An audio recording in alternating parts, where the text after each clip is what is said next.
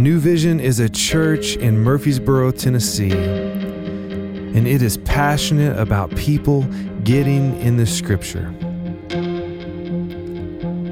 Thank you for joining us as we step into this Scripture reading through the book of Galatians.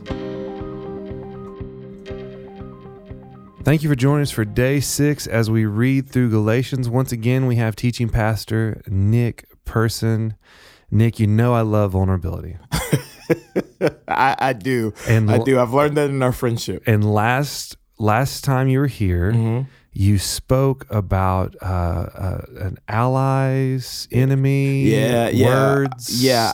Tell us about that, friend. It's funny. I knew you were going to come back to that. But I said, I think last time, something to the effect that words used to be my enemy, but until they became my ally. So what's interesting a little bit about my story is it kind of is in line with Moses. No, I didn't go tell Pharaoh to let my people go. But Moses, as you see, when he is first engaged by God, is telling God that he can't be used because of his trouble speaking. And so for me, growing up, I was in speech therapy class until I was a junior in high school. And so there was over half the alphabet I did not say correctly. Could not say blends very well. I had a lisp, all kinds of speaking issues. And so even in my call to ministry, I was telling God, like, hey, man, I know you're calling me to this ministry thing, but minister speak. And I don't speak so good. And it was one of those moments that God had with Moses of, hey, who made your mouth? And do you trust me enough to use something that you don't think is usable? And that's a hard question. And it was one for a very long time. And I was like, no, I really don't. Until he said, Nick, if you trust me, I will show you what I can do, and I will get the glory from this, not you. And so I just really began to step into this calling, step into this really way of thinking of maybe these words aren't my enemy. Maybe they can be my ally. Maybe this thing that has caused me to stumble for so long can be something that the Lord can redeem. Because if he can redeem all things, why can't he redeem words and speech?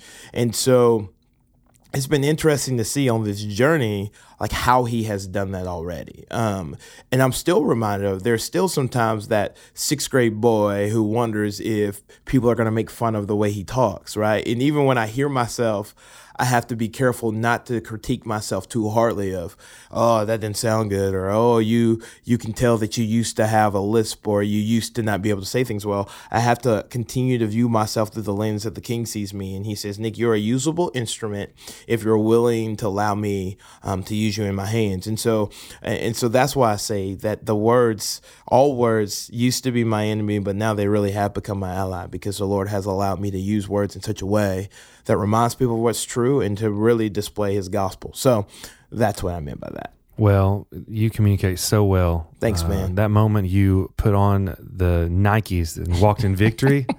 See what I did there? Your recent sermon. I see that. Well played, man. Trusting in the Lord. Man, God uses you. Thanks, man. I appreciate that. Grateful you're here with us today. We are, once again, day 6. You're reading through CSB again. Yes, I am. And that chapter you're reading is chapter 3? Yep, and we're going to begin in verse number 10. Before we get to verse number 10, the previous text before here is talking about justification through faith, basically talking about us being made right and just through what Jesus has done, and us putting our faith and our hope in Jesus, who has made us right because he was right. And so let's dive in. I'm going to read, I think it's verses 10 through 18. I'll read them in their entirety, and then I'll come back and give you a few thoughts on it. So verse number 10 says this: For all who rely on the works of the law are under a curse, because it is written, everyone who does not do everything written in the book of the law is cursed. Now it is clear that no one is justified before God by the law, because the righteous will live by faith. But the law is not based on faith. Instead, the one who does these things will live by them. Christ redeemed us from the curse of the law by becoming a curse for us, because it is written, Cursed is everyone who is hung on a tree. The purpose was that the blessing of Abraham would come to the Gentiles by Christ Jesus, so that we could receive the promised Spirit through faith. Brothers and sisters, I'm using a human illustration, not one set aside or makes additions to a validated human will. Now, the promises were spoken to Abraham and to his seed. He does not say into seeds as through referring to many, but referring to one, and to your seed who is Christ.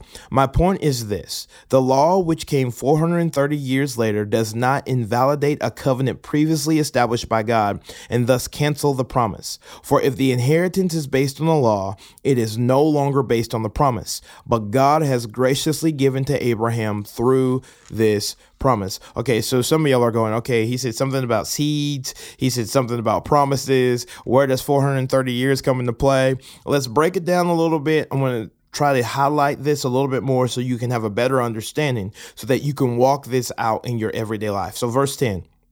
For all who rely on the works of the law are under a curse, because it is written, everyone who does not do everything written in the book of the law is cursed. Now it is clear that no one is justified before God by the law, because the righteous will live by faith. But the law is not based on faith. Instead, the one who does these things will live by them. Verse 13. Christ redeemed us from the curse of the law by becoming a curse for us, because it is written, cursed is everyone who is hung on a tree. The purpose was that the blessing of Abraham would come to the Gentiles by Christ Jesus, so that we could receive the promised Spirit through faith. Let's pause. When it's talking about the law curses us, so the law reveals to us that we are not holy. It reminds us that without Christ, we cannot do this on our own. Because if you ever tried to live the way that Christ has invited you to live and to do the things that Christ has called you to do, you have found that it is a difficult thing. There is no way we can keep all of the law. The law is set in place to reveal to us that we actually need a Savior. And here's the good news. Jesus fulfilled all the laws and he walked them perfectly, and he never once broke one of them. Let that blow your mind for a minute. Jesus Christ lived perfectly for 33 years. Didn't make one mistake, didn't fall short one time. He lived perfectly on our behalf so that we could receive the promise that God promised to Abraham, that he would have an abundance, that he would be able to step into God's plan and his glory. And through Jesus' completed work and his death on a cross, we get the promise of Abraham. Okay, so hopefully the thing you need to take away from that is through Christ, we receive the promise of Abraham. Verse number 15. Brothers and sisters, I'm using human illustrations. No one sets aside or makes additions to a validated human will. Now, the promises were spoken to Abraham and to his seed. He does not say and to seeds as though referring to many, but referring to one, and to your seed who is Christ. My point is this. The law, which came 430 years later, does not invalidate a covenant previously established by God and thus cancel the promise. For if the inheritance is based on the law, it is no longer based on the promise, but God has graciously given to Abraham through the promise. What are you saying? That 430 years. So there was an Abrahamic covenant, I guess you could say, blow your mind. Abrahamic covenant, which was the covenant made by God that promised that his people would thrive and to be a light in the darkness.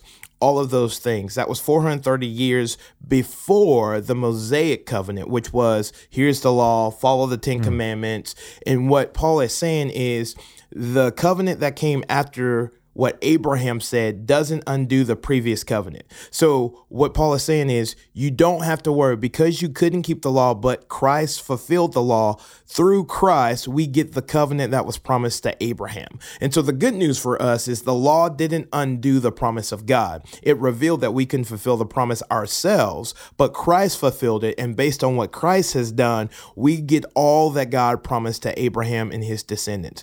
Hopefully that helps you. When I first read this, I was like, I don't know. You're talking about 430 years, Abraham, Moses, Jesus, what is all of this? But really, it's really clear. It's because of what Christ has done. We get the promises that were promised to Abraham because of what Jesus did by fulfilling the law that we could not fulfill in our own strength and in our own way. But because of what Christ has done, we get all the promises that were promised to Abraham's descendants and family. And we are a part of that family through what Christ has done. So today, as you walk around, remember that it's not based on you you being good enough, but based on the fact that Christ was perfect, that you have a place at the table of a king and you get all the promises of the king's people. And so hopefully that allows you to walk in a different way today, walk with a little bit more zip in your step, and be reminded of what Christ has done, and allow you to have a thankful posture because Christ did something that we could not do, but yet he still invites us to dine at his table. So